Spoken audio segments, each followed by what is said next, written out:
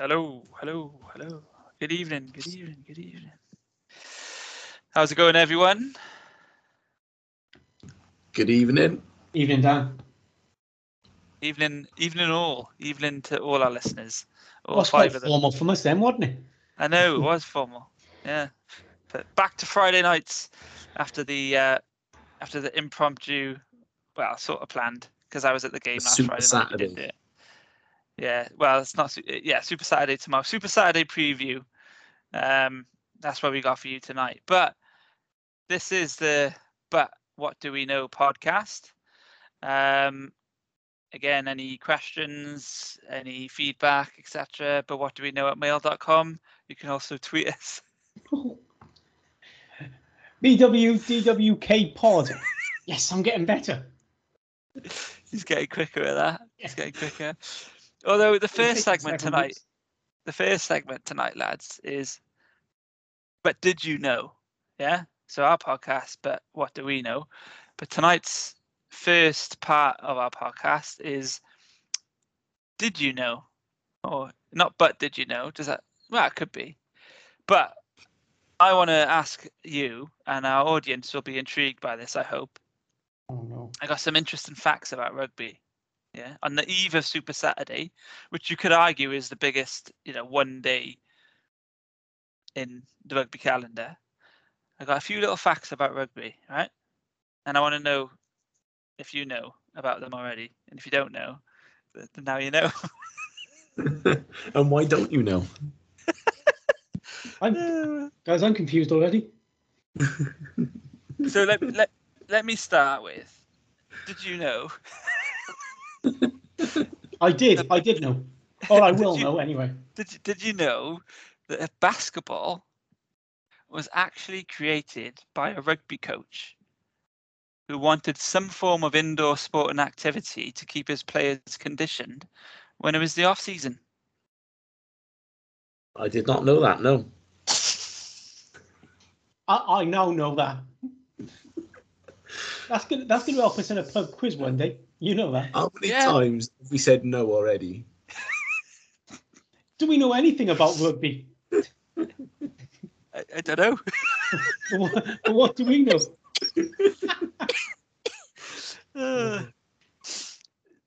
Did you know? Already, Dan? No. I don't believe you. Did you know that rugby was actually introduced to the Springboks by British troops who were stationed in Cape Town? I suppose that makes sense. Because the British have exported a lot of sports all around the world. Cricket, football, Exported rugby. a lot of sports. I like that.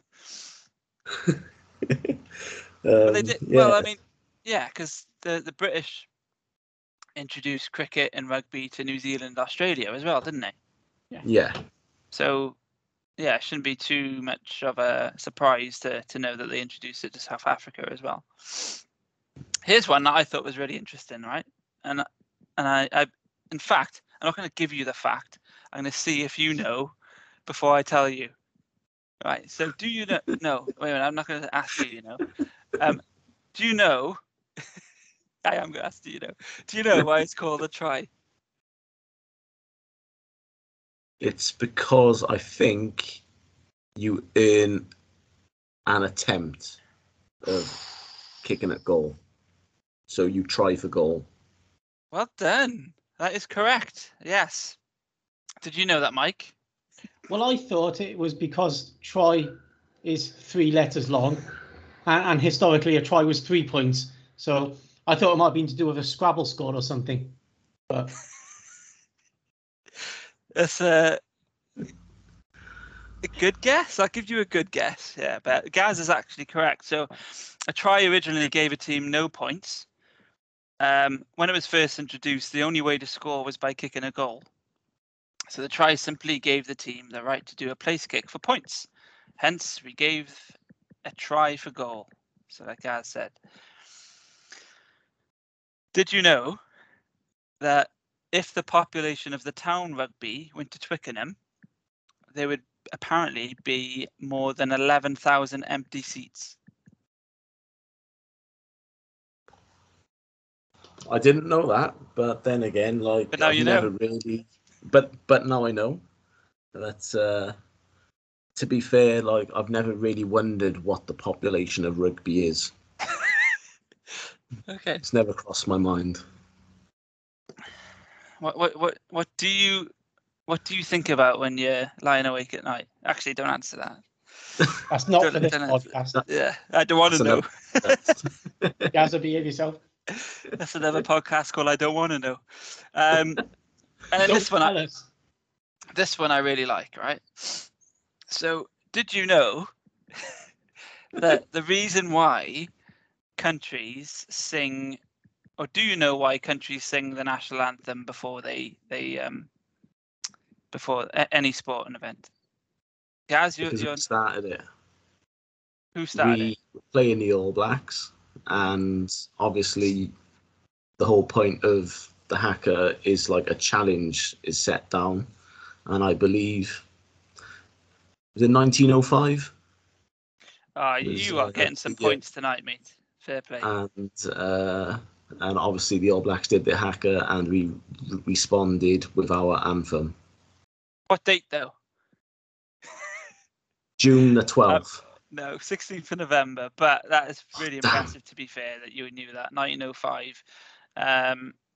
Yes, so the New Zealand did their traditional war dance, the haka, and then the Welsh didn't sort of budge or anything like that. They sang, obviously, Hen Luad Fanadau, and in a stirring rendition, and that's why now before international sporting events, we do anthems. So I think that's really nice as well. We talk about passionate Welshmen, rugby, and what rugby means to Wales, and it's nice to hear that. I'm not a fan of the haka, I'll be honest. It does my head in. So I like I've that. seen it too many times now. Yeah, I do think though that it over commercialized now. Yeah. Do you think it works? Do you think it gets in? Sometimes do you think it gets in the opponent's head?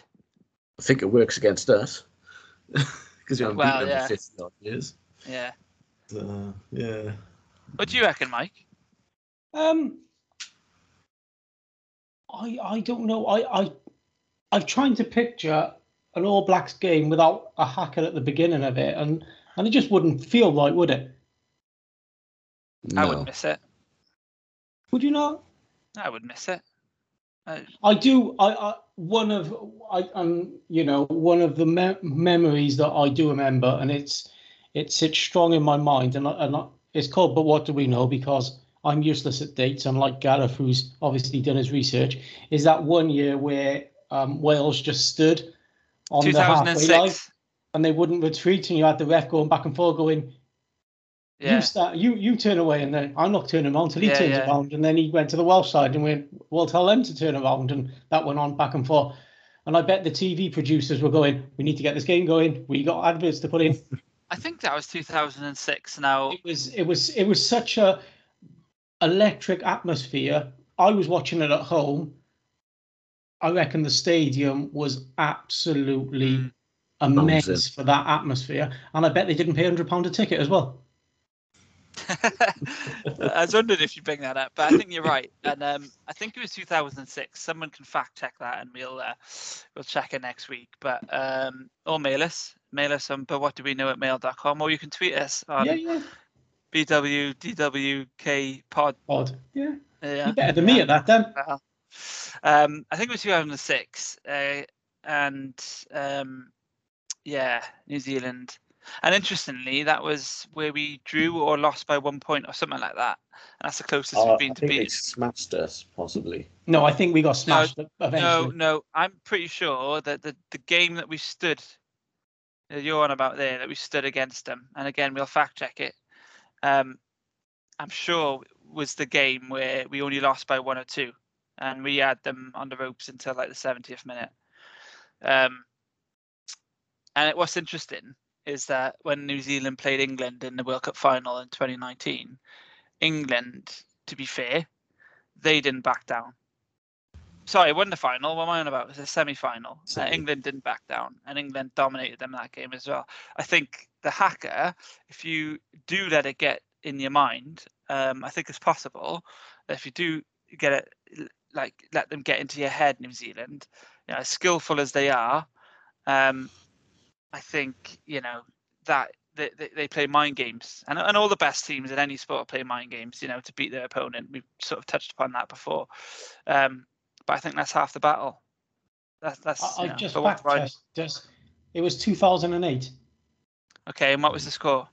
I'm just looking for that. I'm currently scrolling through it all.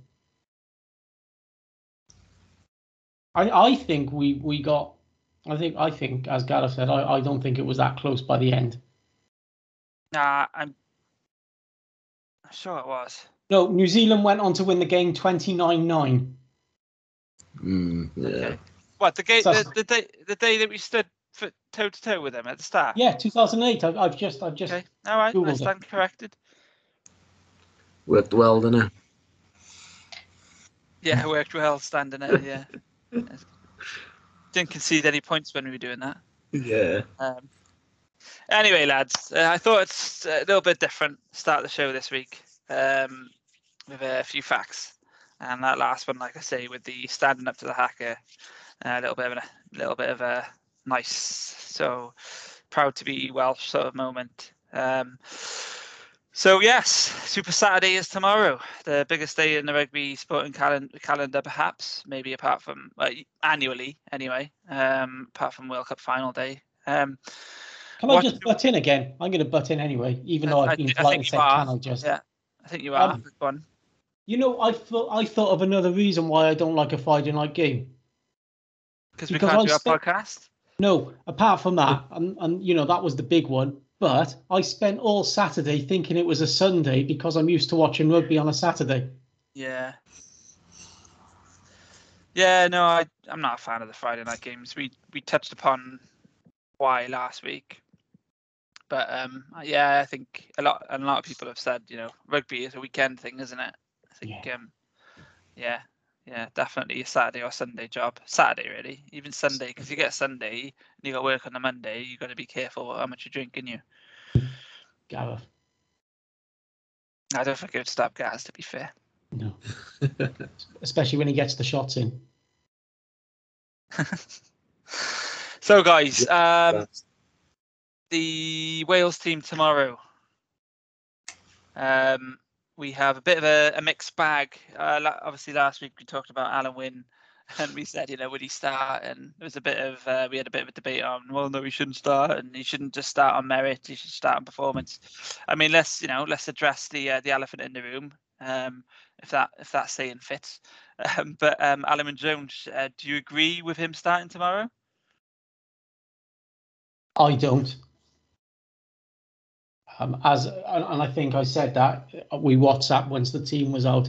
I think it does a disservice to Rowlands and Beard for the whole championship. But Beard's still playing, mind. But it still does a disservice to the two of them. They've been working well together, in my opinion. And again, it's called "But What Do We Know?" And we talked about, I think it was last week, or we might have been on Twitter talking about it, that players should play on merit. And yes, he's a servant of the game, and he's been, obviously it's going to be his 150th cap, so he's represented Wales a lot, but it almost feels like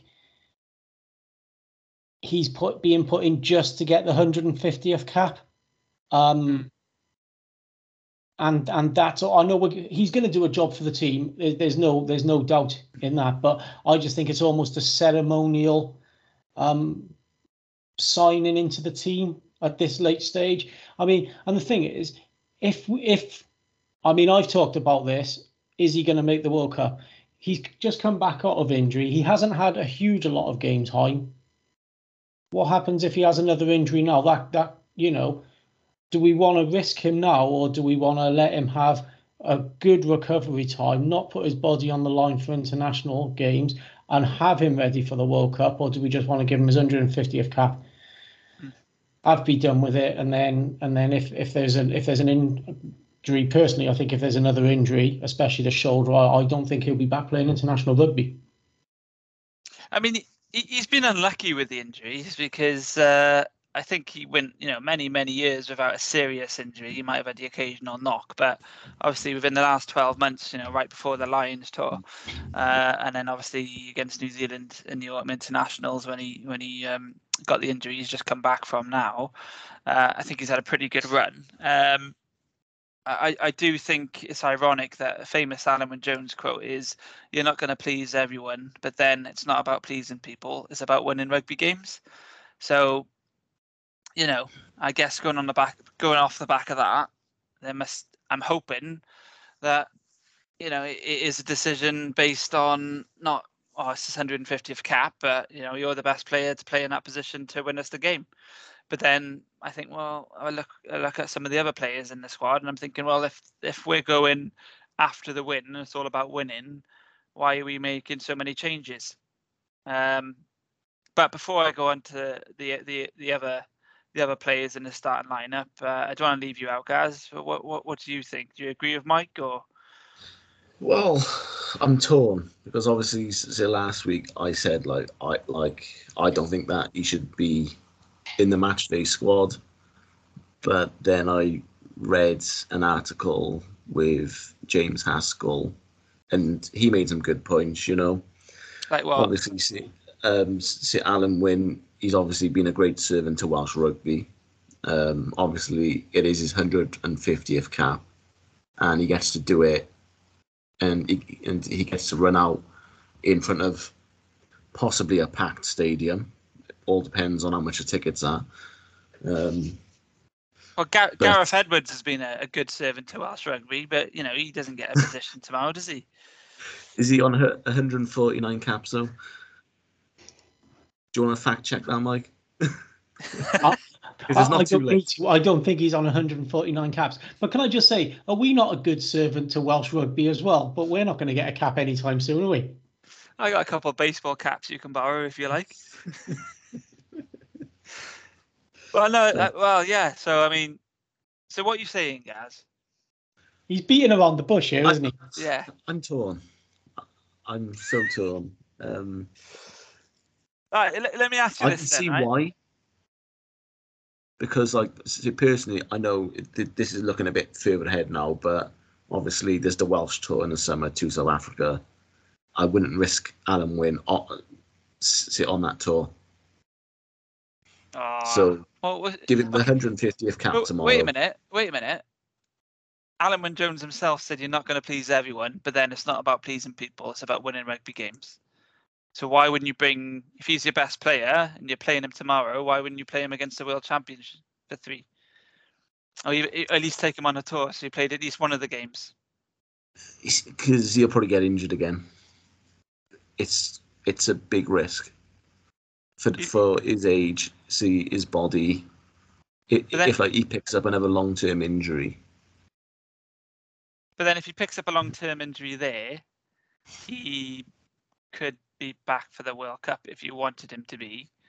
If he doesn't, if you keep him in bubble wrap, do you then play him in the autumns or again rest him? Do you then play him next Six Nations on the risk that he could get injured then for the World Cup next year? He's not going to be our first choice, though. I don't think he's going to be our first choice going into the World Cup year. So why play him now then? Or why start him now? Just to get his 50th cap out the way, get him running out in front of 70,000 people, cheering him on. Do you think they're going to bring him off after 60 minutes so he can get a round of applause from the whole stadium? He's pretty much said that already. Pivac has pretty much said that he's not going to play the full 80. He's going to take him off around the 60th minute. Does this not almost feel like a testimonial? Yeah. Almost like a choreographed final game. Oh, that's controversial. I know. I thought I'd throw that in there. No, it's a good shout. I don't think Alan Wynne-Jones has got any. I think he wants to be a bit like Sexton, and I think he wants to retire after the next World Cup. I think he'll push for one more World Cup. I don't think he's going to stop at 150 caps. No. yeah, I don't think tomorrow's going to be his last game. And I hope not. I'm not. I don't want him to go. But my point is, should he walk straight back into the side? And is he walking straight back into the side because he's our best? He's one of our best players or best locks, or is he going back in simply because of ceremony?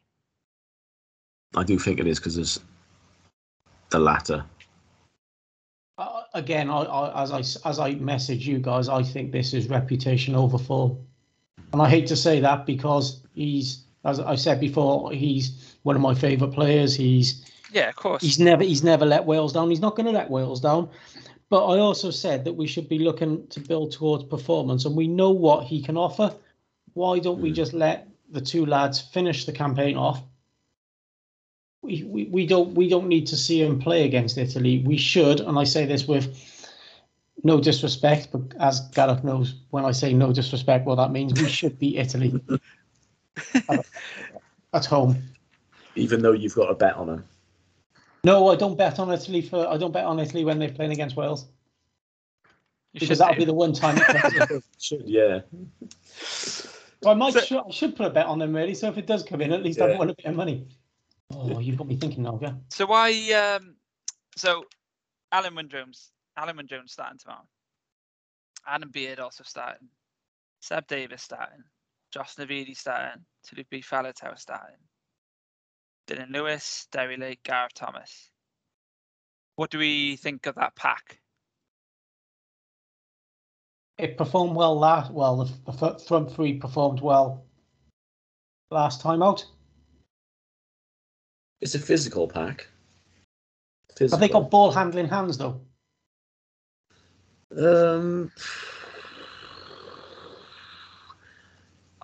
I think it's half decent.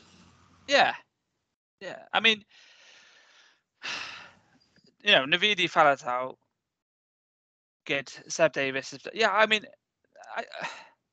I think that's a pretty good. I think it's a pretty good pack. I think that hasn't really been too much of an issue this tournament. They competed against France. They competed against Scotland, certainly. I know there's a few names, by the way, that have been rotated in and out in that, but and obviously Faletau, when he came back against England, was absolutely immense. It's been some good sort of first campaigns for Seb Davis. And Adam Beard is growing in maturity, just slightly has to tweak on his discipline. But Gareth Thomas and Derry Lake are obviously only 9 caps for Gareth Thomas, 4 caps for Derry Lake. I mean, they're the future, so good to get them some game time. Usually quite a big fan of Gareth Davis, a scrum half, but I'm sort of thinking, wouldn't Kieran Hardy be better tomorrow? I might be a hypocrite because we've got to play your best team, but I actually think Kieran Hardy is probably our best scrum half at the moment.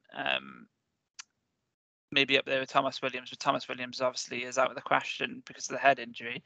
I'm surprised he's not starting Kieran Hardy tomorrow. Do you think Kieran Hardy will unleashed on a tiring Italian defence in the last 20-25 minutes is a better prospect? That would be my only thought with that decision, because I agree with you. Otherwise, Hardy should be starting, but I think he could make an impact off the bench.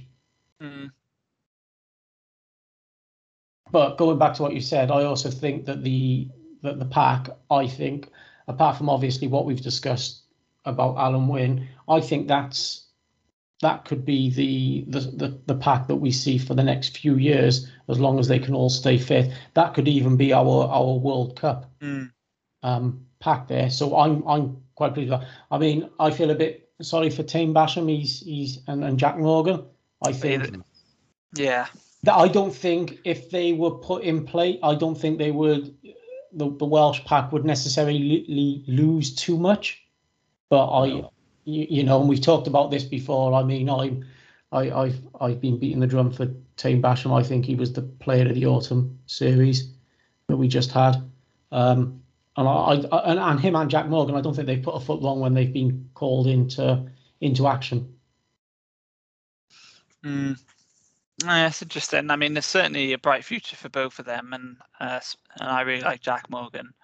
I think he should have came on a bit earlier to be honest, against France, mind. But there we go. That's a previous podcast. That's a podcast in history, that is. But we talked about Alan Wynne-Jones, and obviously the reasons or the potential reasons why he's playing tomorrow.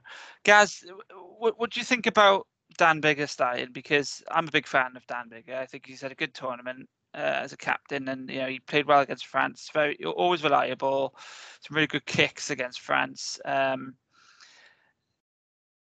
Thinking about the squad, thinking about what we build into, do you not think, or do we not think? But I'll come to you guys first before you, Mike. But do we not think that maybe giving Callum Sheedy a start tomorrow would have been? He's on the bench, but do you think because I'm still a bit confused, as I said earlier, about the squad, the starting lineup. Some of it is experience and consistency because they've played, we've been playing this way or playing the same team. But then there's some random names in there.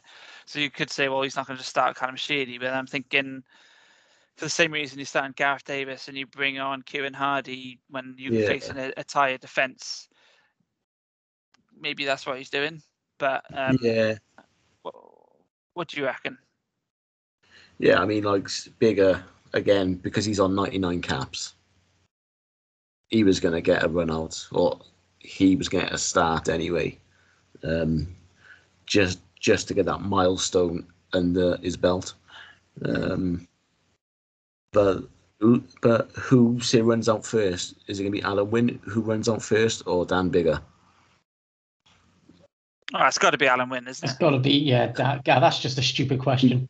No, it's not really a question. It's just, No, the reason why Gaza said it is because Dan Biggar's the captain. Usually the captain runs out first. Mm-hmm.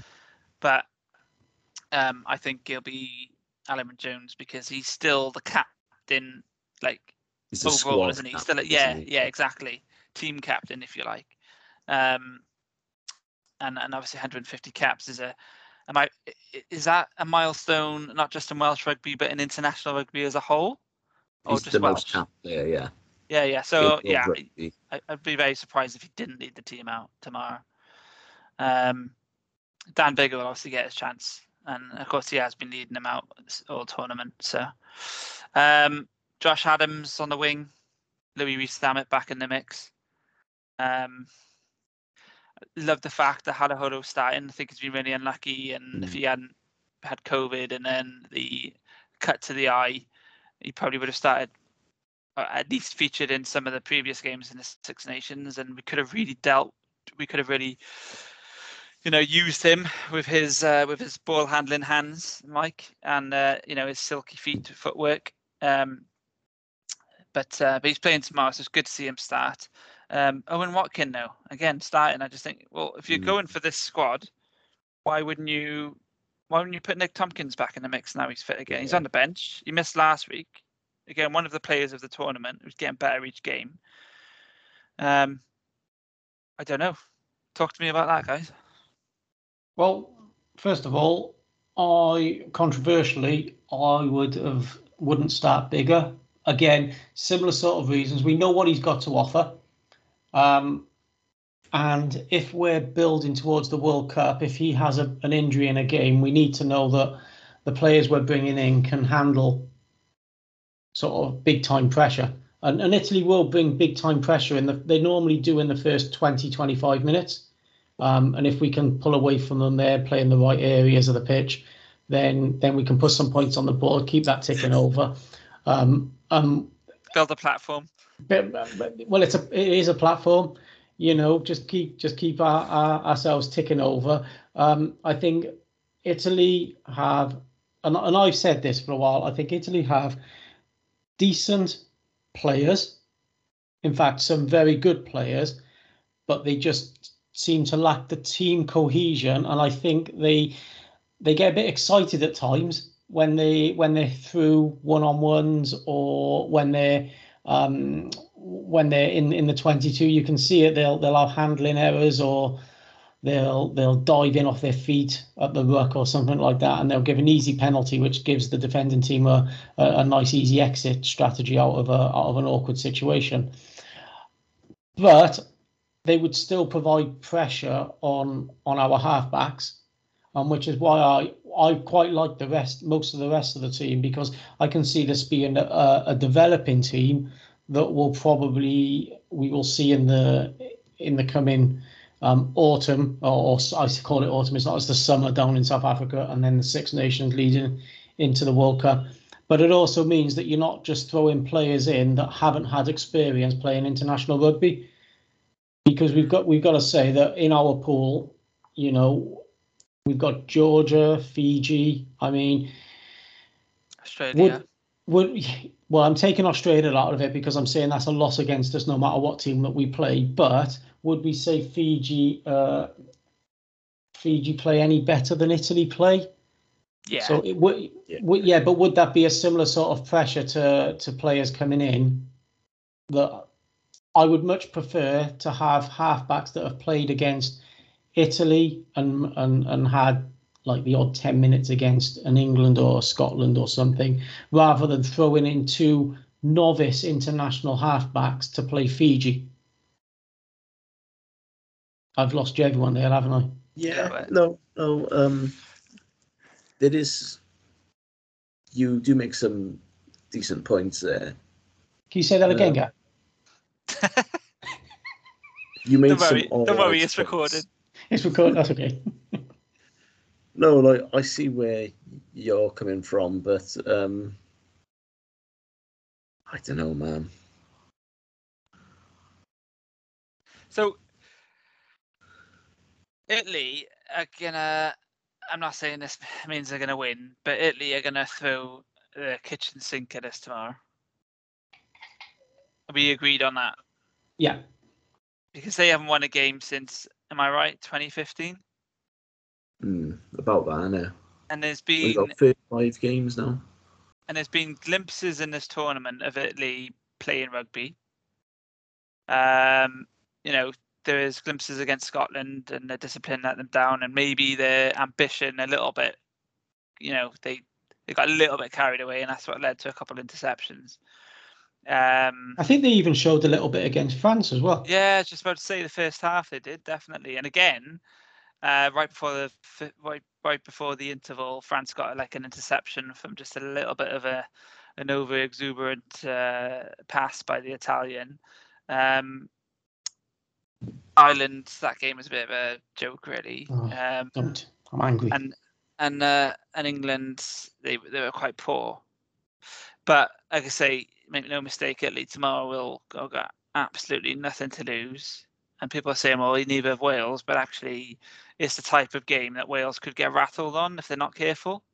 Without, stealing your guy's thunder and nicking loads of cliches. In fact, I haven't really got a cliche.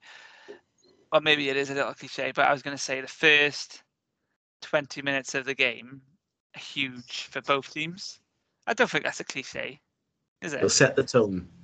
Yeah, absolutely. I do think, though, that, those first 20 minutes are huge. If Italy keep it close in that first 20 minutes, I'm not saying, again, that Wales are going to lose, because Italy will probably tire and, we'll soak up a lot of that pressure. And our defence has been getting better, so we'll probably, soak up a lot of pressure and maybe still run away with it in the second half. But considering what we need to do tomorrow to potentially finish third, which is obviously score quite a few points and get the bonus point, we're going to need a good start. We really want to be, no disrespect to Italy. We know what's happening now. Of course, yeah.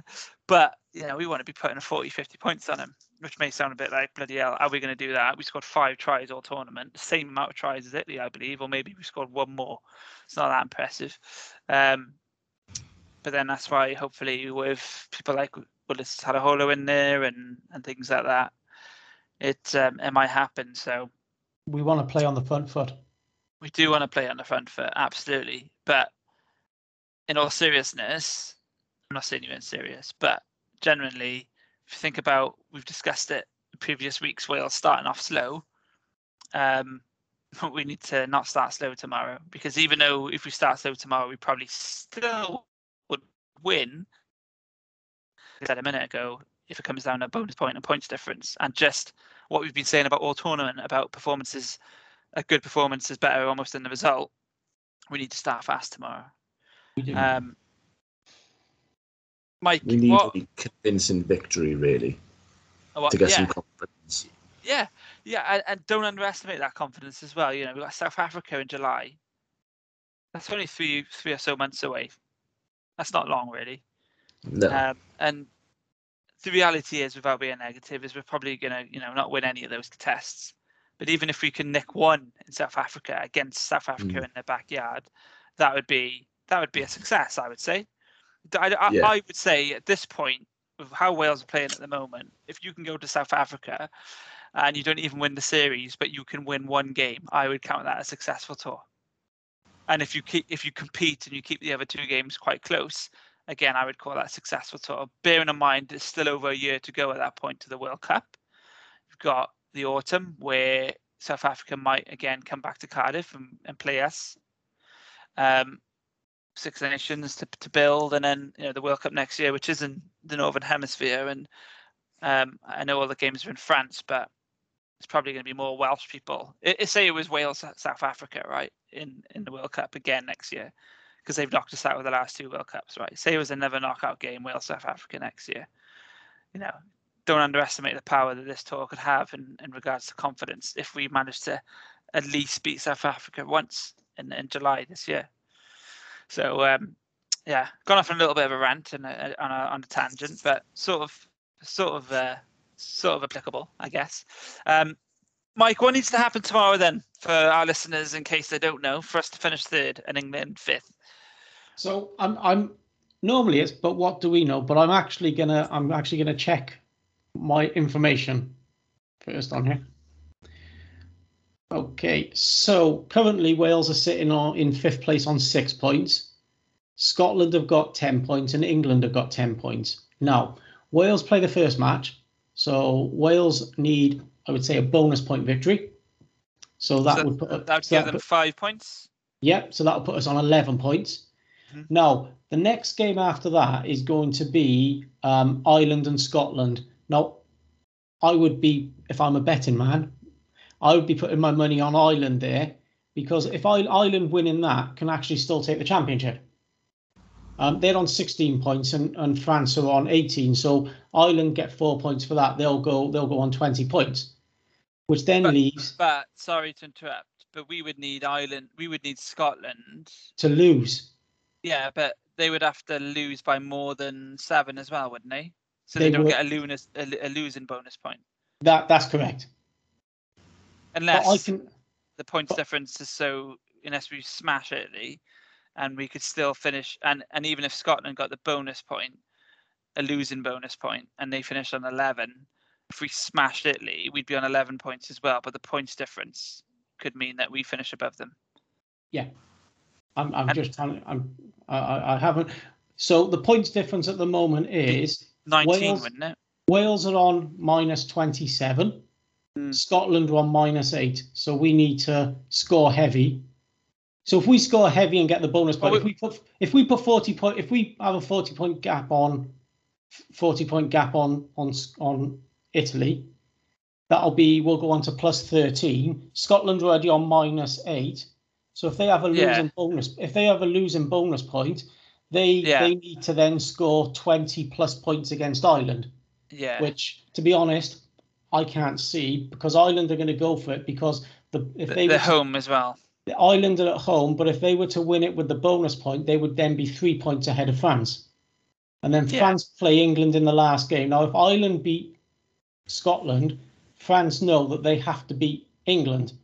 Yeah. So England are currently on plus 17. Yeah. So if they were to lose with a bonus point, they could have a losing bonus point England.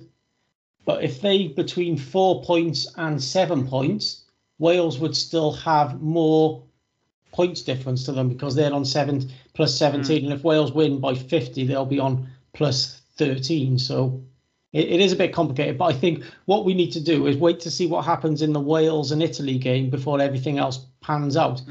But essentially, if we win with a bonus point and the other two lose without a bonus point, then Wales are third in the championship. Let me ask you guys, if it does pan out, the Wales finish third and England finish fifth, say, or fourth or fifth. Wales finished.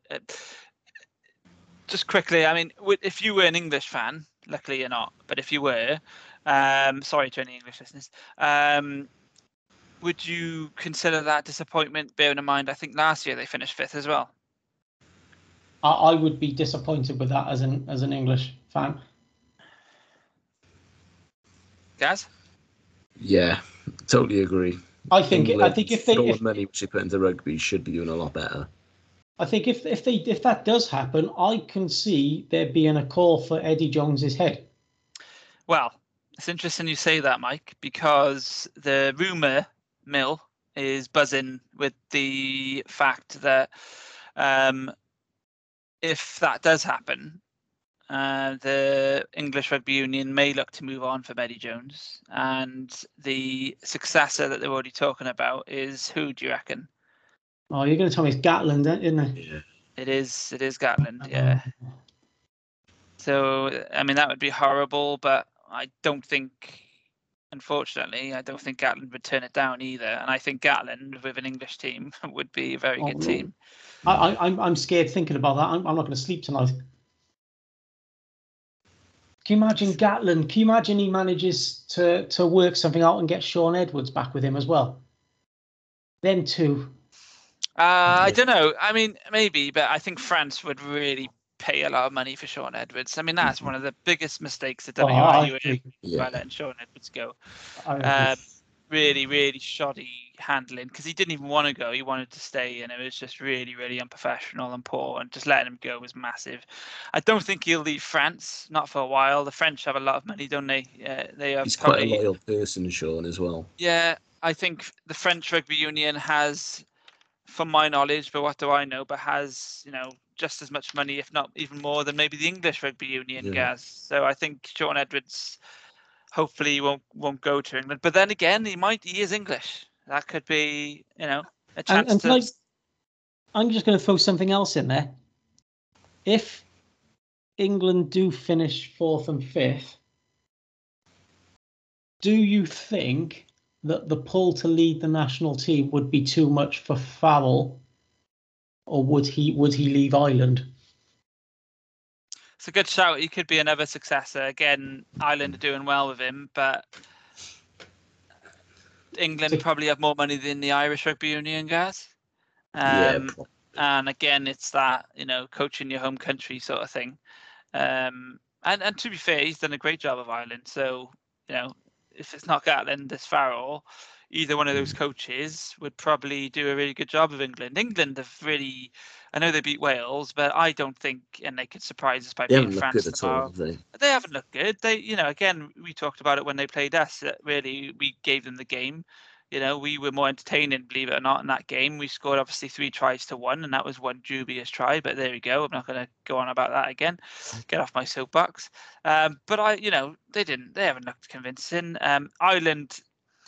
It was a weird game because obviously they're sending off, and I think that galvanised England. But it's amazing actually. Sometimes you play better when you have a man sent off. That's just But they obviously lost to Scotland, and that was a Scottish team that actually maybe isn't quite as good as everybody thought. Actually, after that game, because they lost to us, and they've got hammered by France, and they lost to they beat Italy, but they'll probably lose tomorrow. So I don't think England have been that good that tournament. Again, considering, like you guys said, the amount of money that goes into the English game, the amount of players, really, the depth that they should have. We talked about the fact a few podcasts ago that London has more population alone than the whole of Wales. So England really should be, certainly when it comes to England, Wales should always be dominating that, but they didn't. Interestingly, apart from that dubious try that we're not talking about, England, that's the only try they've scored in 2 international games now, because they didn't score against Ireland a try. So we talk about Wales being quite blunt in attack. You sure? Pretty sure, because wasn't it 9 points they put on the board? I thought England scored a try I'm sure they did against. I'm sure I'm sure England scored a try against Ireland. Might need to fact check that. I'm doing it as we speak. How have we come We on to don't this know what we're fact check? talking. We don't know what we're talking about half the time, do we? No. But remember, that's fact check, not fat check, as we mentioned a few podcasts ago. It was 15-32, but I'm trying to find out what the 5 penalties it sounds like then. It was all Smith again. Was there? And that's fact check now, is it? No, not fully. Ah. Almost. 5 penalties to Smith. It must have been, in fact. You can't really score 15 points without... No, you can. Without conversions, you could have scored 3 tries, but... Well, yeah, they definitely didn't score 3 tries, though. I know that. No, it was literally just 3 conversions. Yeah. So, 3 in 2 penalties. international games, they've scored 1 try, which, as I said, we won't talk too much about. Yeah. And I think, did they only score one against France as well? Or did they score 2? I don't know. They haven't played France yet. Scotland, I think they scored 1, did they? It was only 1. Marcus Smith scored 20 points.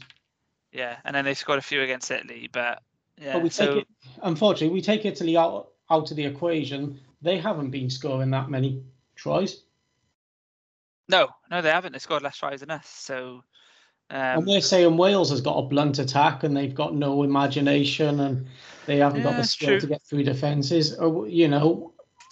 England are lacking that creativity as well. Yeah, but what do I know, especially about the English game?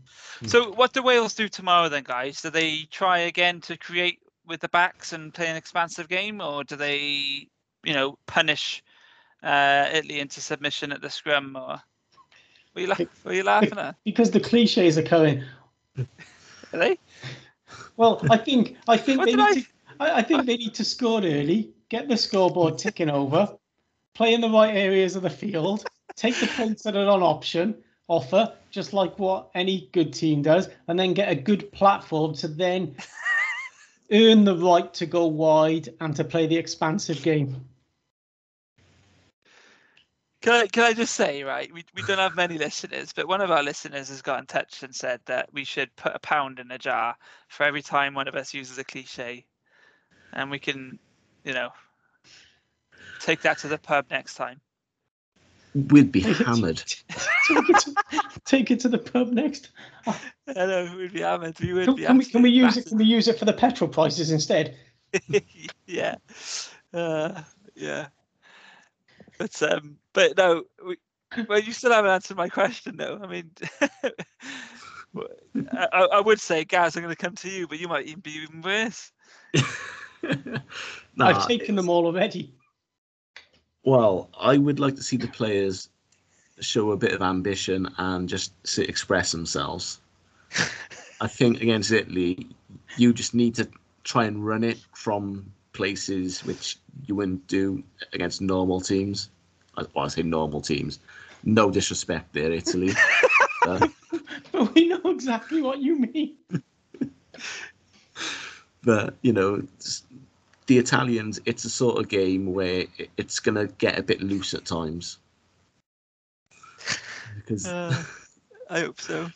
Because from the little bit of what I've seen of Italy, which admittedly was the England game, was like they would get the ball out from the ruck or scrum and they would go for width straight away. Yeah. Instead of taking it up, go through a couple of phases. But when you're playing a team that just wants to go wide all the time instead of forward, it's probably quite easy to defend against because you can just isolate their outside centre or their winger and then just get a turnover that way. You know? And that's what's happened, like I said earlier, about them being a bit over ambitious with the passing and, like you said, trying to get out wide. But what happens then is that they expose just themselves naive. for interceptions and, like you say, isolation. So I will say though, Italy do have some very dangerous runners, and we need to make sure our one at tackling, because they do, and I know we say no disrespect, but I think if there's a missed tackle, again, well, for Italy, so and they managed to get through the first line. They always look dangerous.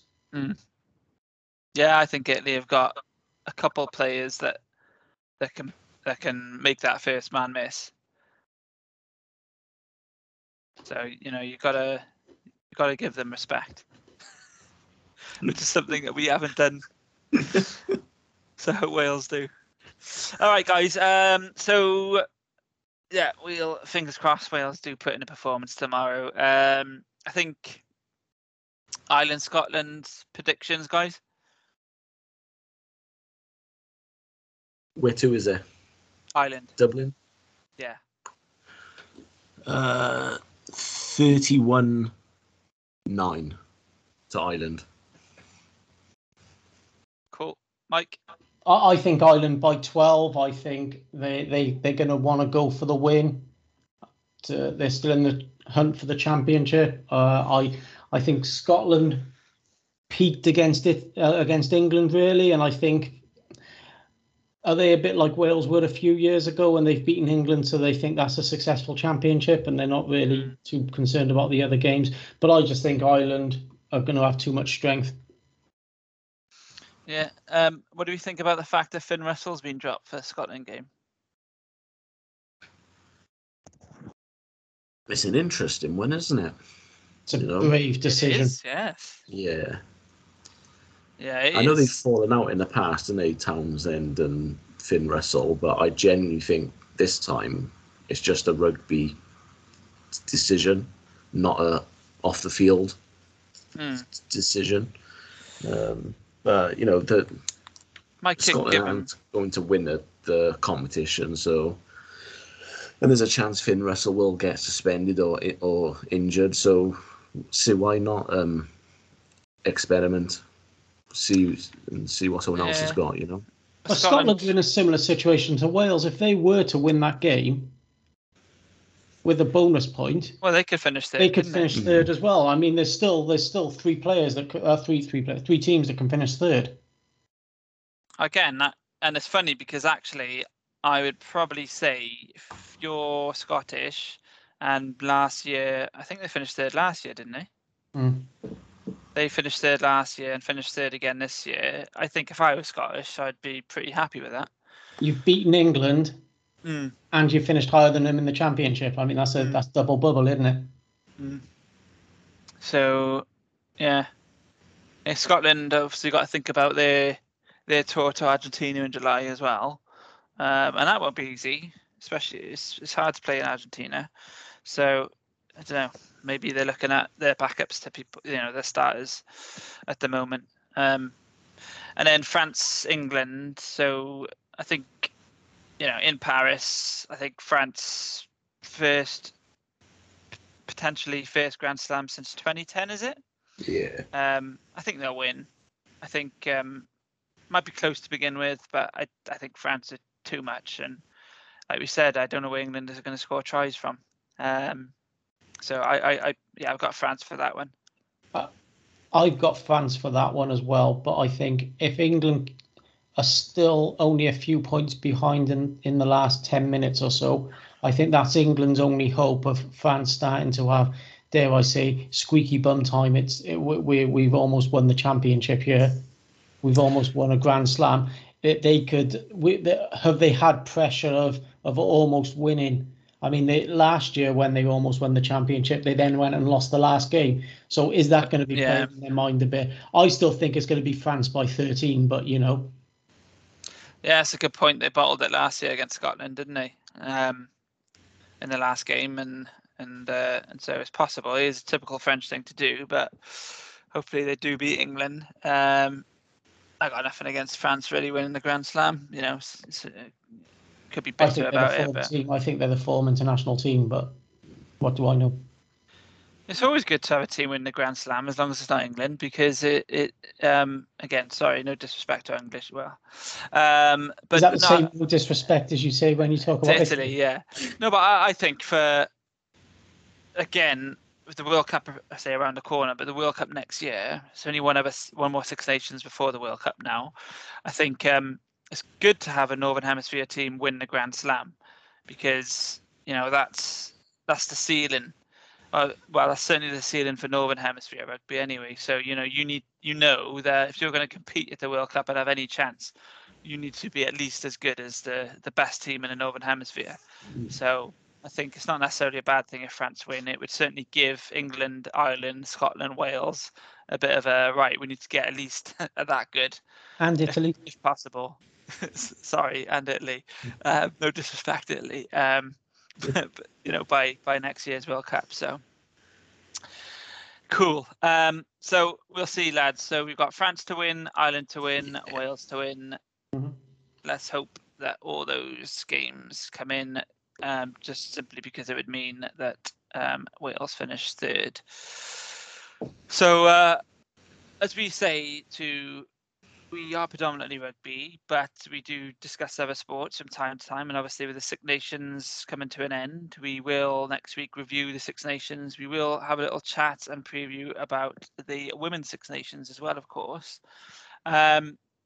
And we will obviously talk about regional rugby, but we will start to talk about other sports. 2022 is a big year for sports. Obviously got the Football World Cup later this year as well. So there's a lot to talk about. But I'll just finish off, moving away from rugby for a second. What is going on elsewhere in the sports world this weekend, Mike? So it's the start of the 2022 Formula One World Championship.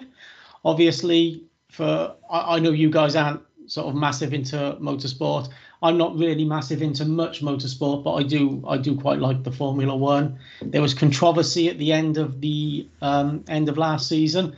It's a bit technical to go into, but essentially Hamilton thinks he was cheated out of the championship. There was kind of rules were bent, and it was all a bit of a mess, to be honest, the end of the last World Championship. But this season, it's an all new redesign of the cars. There's new technical differences on there, which mean that it's supposed to make the cars easier to follow. So there should be more overtaking. They finished 2 rounds of testing. So they had Spanish testing, and then they tested in Bahrain, and then Bahrain now is where the season starts. They've held 2 free practices already. I know Hamilton was down in 9th at the end of one of the last free practice. But the thing is, so there's a lot of gamesmanship when it comes to Formula One. And if anyone listens to Formula One, we've all heard Lewis Hamilton on the radio going, Bono, who's his engineer, my tyres are not working. They're not working. I can't do this much longer. And then he goes and pumps in like 3 fastest laps in a row or something like that, and still manages to have the same tyres on at the end of the race. So, to be honest, I never really pay much attention to what's happening in the testing or the free practices. I think we'll find out on Saturday when they do the first qualifying run, because that'll be the first time. The gloves are off, to coin a cliche that I don't normally use cliches. We all know that. But the gloves will be off, and the cars will be at their race performance, because they don't need to, as they call it in the sports, sandbagging, which means that they're not showing their true potential. So we'll see after qualifying. I think it's going to be a tight season. I think Ferrari have made leaps and bounds, so I think they're going to be sort of challenging for some podium places. You can't really look much past Mercedes and Red Bull. I think Mercedes have got a couple of issues. I'm a McLaren fan, so I hope that they're going to be sort of in and around the fight.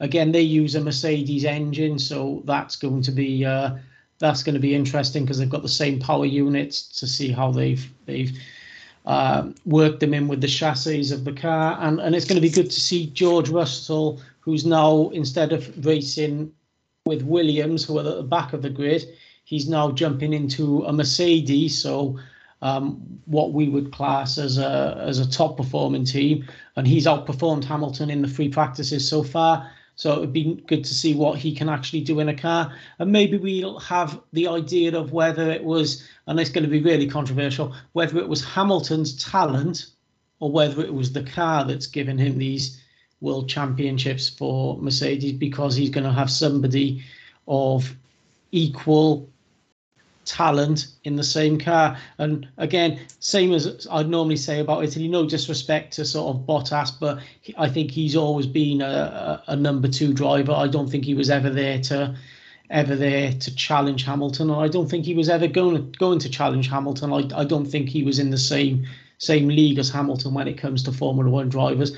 But I do think George Russell is probably the next thing, and it could be sort of a bit like Hamilton's last season, sort of handing the baton to another British Formula One driver to then take the mantle on. And I can see George Russell being a world champion within the next couple of years if he stays at Mercedes and Hamilton decides to retire. Can I just ask a question? Because I don't mean to sound ignorant or rude, but you said something there which has always been my my bugbear with motor racing. You said about is it more him or is it more the engine or more the car? I mean, that is my problem with those sort of sports, is that how much is it the talent or the effort or the skill? I'm not getting into that again, but how much is it of the person as opposed to the machine? I think it still is a lot the person, but I do think you could listen. It's like it's like us who've got 2 cars. I mean, if I'm in a Ferrari, I'm obviously going to be able to drive quicker than Gazza is in, I don't know, a Corsa or something like that. Sort of if we're talking supercar sort of models, and I think that can be the difference. I think there is a big gap between sort of the haves and the have-nots in the Formula One teams, and to win a championship, you need to have a good car and you need to have a good driver. You can't. I mean, you can. Dare I say, you could take Hamilton out and put him in a car at the back of the grid, and would he outperform the car? Yes. Would he win races on a consistent basis? Probably not. He'd probably be lower end of the point scoring. So I think for me, it is a lot of the car. But you've still got to have the balls to hold on to when you're driving at 200 mile an hour. You've got a car inside you, a car outside you. You're braking down to 90 mile an hour in 100 yards, turning left whilst keep an eye on the car in front, car behind, car to your left, car to your right. And I do have a lot of respect for them, because they're not just doing that. They're fiddling with dials on the. If you ever watch an onboard shot, they're fiddling with dials. They're changing brake balances. They're talking to the drive. They're talking to their engineers. And sometimes, if they've got little faults, they'll actually basically Control Alt Delete for their Formula One car to get it to go again. And they're doing that at 150, 180 mile an hour, knowing that if they miss time a braking zone, I mean, you're flying off and hitting something at like 20 Gs or something like that, where you can do. So I do think there's a lot of skill in the driver, but I do think you need a good car to go with it.